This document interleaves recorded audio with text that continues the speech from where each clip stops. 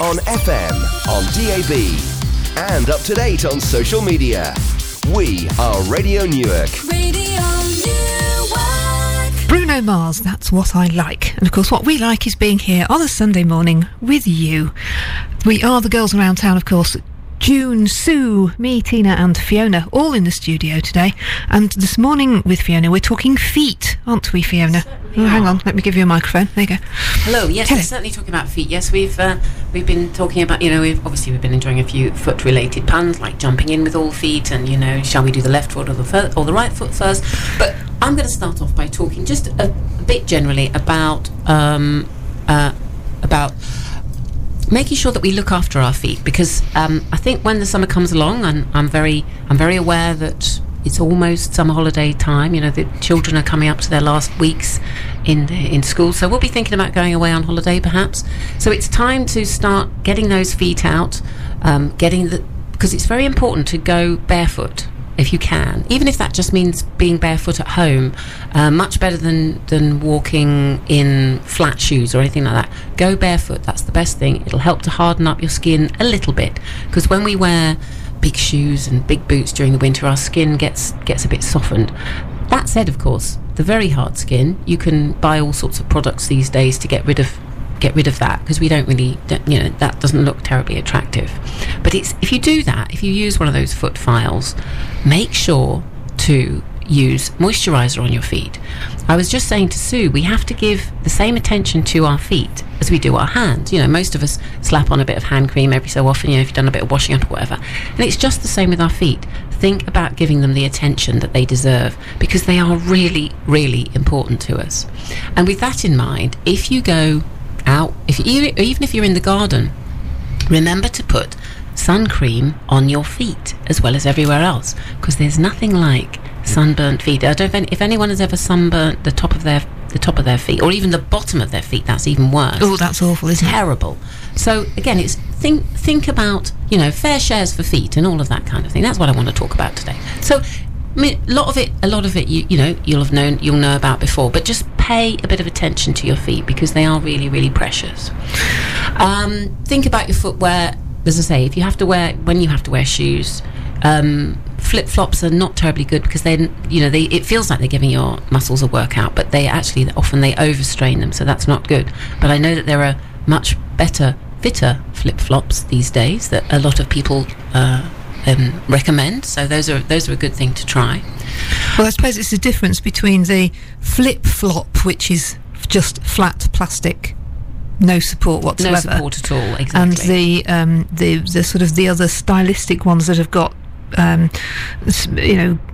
moulded soles and so on and so forth, that really support your feet as you walk. That's right, and that really helps. Although one thing, if you feel that your legs and your feet need a little bit of relaxing, need a little bit of toning as well, one thing you can do very easily in the evening is using a tennis ball. Put a tennis ball under your foot and then just rub it up and down each foot on the floor, and that's really, really good for toning your muscles, and it will also help to relax them, help to working them out. You might find it's a little bit uncomfortable the first few times that you do it, but you just keep going, and as you do it, you rub the ball up and down your foot 10 or 15 times each foot, and if you do that every day, you'll find you'll be able to push a little bit harder down onto the ball each day, and it's really, really good exercise for your feet. I guess that's quite important if you're a high-heeled girl. Absolutely, because a lot of us, even if we don't wear particularly high heels, but it's particularly the case, we lose a lot of the sort of the strength in our toes and things like that, and that's often because we don't make our feet work as hard as we could. If you're really into if you get really into it, you can use crumpled up tissues, put them on the floor, and use your little tootsies to pick them up. That's another terribly good foot exercise. Keeps your toes Saves bending down to get them. Well, yeah, but then the problem is, Sue, it's all very well picking them up, but then if you want to then you've got to lift your foot right up your, over your armpit or whatever to blow your nose. No, just hop to the bin and drop it in the bin. Oh, okay. Oh. That's a good bit of lateral thinking. I hadn't thought of that. Yeah. And then just obviously a lot of us like to wear nail polish on our toes to make us look nice and glamorous. But I would say that's a great plan. But give your nails a rest. Make sure that you don't wear any nail polish for at least a few days every month. Partly because it will make the nails discolour, and partly because the nails do need to get a little bit of air to the nails from the outside. Otherwise, there's the it's one of those things that can predispose you to getting those fungal nail infections. So use nail polish, but don't use it all the time. Interesting. Oh, June and I better take note of that, because we are polished toe girls. Well, it looks fun, but it's if you've got a few days in the month where you don't need to be quite so glamorous, or you're not going to be wearing your open-toed shoes. I mean, I know obviously one is required to be glamorous all the time, but give it a little bit of a rest when you can. Okay, marvellous. Any other particular thoughts, or should we? Should we just sort of segue into our favourite man? We can meander through, yes, and in a minute I'll be talking about sort of the slightly dodgier aspects of what to do about your verrucas should they have surfaced. Lovely. Okay. Oh, we do love a little bit of Brian Ferry here on the Girls Around Town.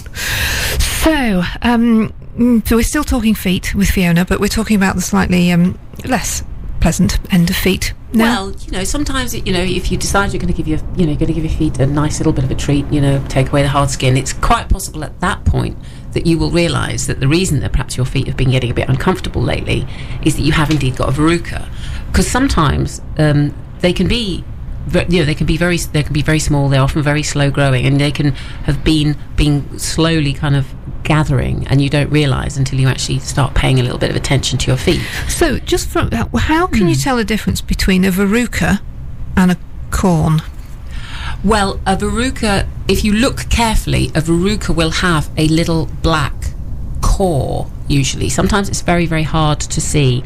And a corn will usually feel a bit harder. A corn tends to be on the outside, whereas what happens with a verruca is that our weight, one of the reasons it often takes so long for them to get sorted is the weight of our bodies obviously pushes the wart sort of inside. So it tends to be more. There's more inside than there is outside. I think the corn is the opposite. Right. Okay. Yeah. Is that? Yeah, that makes a lot of sense. Yeah. Now, obviously, there's quite a few different things that there's all sorts of folk cures about getting rid of verrucas. There's people's modern folk cure is to use duct tape. If you're really? quite tough, yes, that's supposed to be quite a good one. But I don't have any personal experience of that.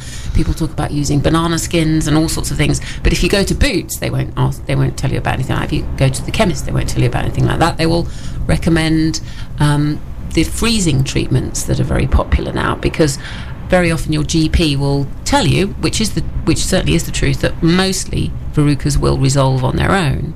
But it can take a really, really long time. And if your children have got verrucas and they go swimming regularly, you're going to want to get rid of them a bit sooner than that. So the freezing treatments can be effective, but they can be quite distressing. And I set out, as a sort of natural health practitioner, I set out to find something that I felt would be more effective. And what I suggest to people now is using a plant tincture called Thuya, which it comes in a little bottle. You put a few drops on the pad of a plaster every day, and you apply that to the site of the verruca. You have to change that every day, putting fresh tincture on, and it kills the plantar wart, which is what a verruca is. It slowly kills it, so that you can take the dead skin and all the other and all the sort of nasty stuff in the middle. It just comes away naturally, and then your foot will heal over. It's not an overnight thing. If you've got a verruca that's been there for a while, it might take you at least a month to sort it out. But it's much gentler than those freezing treatments. You're listening to Radio Newark, to the Girls Around Town. We are talking feet at the moment with Fiona. So, Fiona, you were talking about using Thuya tincture. on verrucas to get rid of them.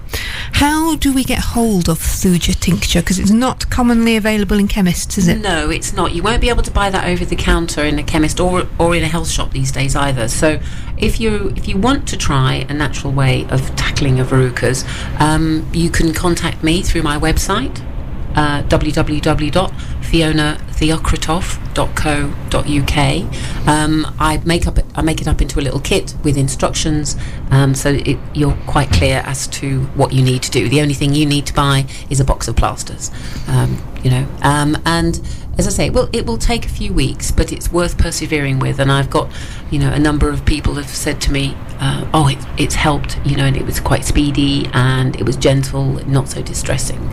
Lots of very positive feedback about it. Because even those freezing products, they can still take a while to work, can't they? Yeah, they're not instant by any means. And as I said, so many people have said to me that even adults actually find them quite traumatic to use because they can be quite stingy.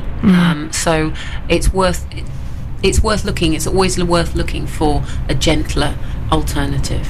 Thuja tincture is only for use on the skin, though. It's a topical preparation. It's not something to be taken internally, and it's clearly marked on the bottle and on my instructions. So it's another thing that you can means that your feet will be in the best shape they possibly can be for the summertime to enjoy all that beach life. Marvellous. Now, talking of tinctures, you could, since you've got a cold, Sue, you could probably do with some elderberry tincture. That's supposed to be very good for colds, isn't it? Elderberry, yeah, yes. Elderberry tincture. Oh, that sounds right. I've got elderberry vinegar I made a few years ago. Well, put some of that in a couple of, a sort of a little small measure of that in a mug with a spoonful of honey and some hot water and drink it. Yes, nurse. So is that full of vitamin C? Yes. Oh, very good. Yes, and has particular... I'm not sure exactly what all of the properties are that make it so efficacious for colds and flu, but it does. It's amazing stuff. Now, how come you have elderberry vinegar then? Because I made it, and blackberry vinegar. And is that the fruits added to ordinary vinegar? Or? Yes, you leave them to steep in the vinegar for a few weeks. What sort of vinegar? Just your bog standard malt, anything really. Okay. It doesn't have to be a fancy vinegar. And then you strain it off. I'm going from memory here because it's a few years since I made it. Strain it off and just warm it through with some sugar, and then it decants into sterilised bottles, and then leave. And actually, it's a bit of a Jackson family thing that I've inherited. I inherited my mother-in-law's collection of blackberry vinegar, and it's known in the family as Aridinger, because when they were little they couldn't say blackberry vinegar, so it was Aridinger. And actually, if you leave it for sort of 10 or 15 years, it's absolutely gorgeous on ice cream. Wow. But it has to be mature. Don't try the new stuff. It has to. So what do you use the more recent stuff for? I put it in salad dressings, and I also, if I'm doing any tomato-based recipes like a bolognese or a tomato sauce, I just put a little splash in, because you need a little bit of sugar in a tomato dish just to give it a bit of background oomph, if you like. And I find the fruit vinegars work really well. And of course, particularly things like blackberries, you can go and pick when they're in season. You can go and pick those out the hedgerows. Yeah. And the elderberries. And the elderberries, exactly. They make fabulous vinegars and tinctures, as do raspberry. Yes. And of course, if you've got raspberries growing, if you've got raspberries growing in your garden, or allotment, whatever, fantastic, because they're so expensive if you buy them as vinegars, and yet they're so dead easy to make. Well, they really are. But put it in a bowl, leave it somewhere, to fester on its own for quite a while. Yeah. How long do you leave it to steep? I'd have to look the recipe up, but it was I think about 10 days. Okay. I'm really interested. I don't think I've ever made anything like that, but I'm quite intrigued to try, actually. But it's one of you need to sort of make it for a few years, and then you've sort of got a rolling stock, if you like, because you can't use it straight away.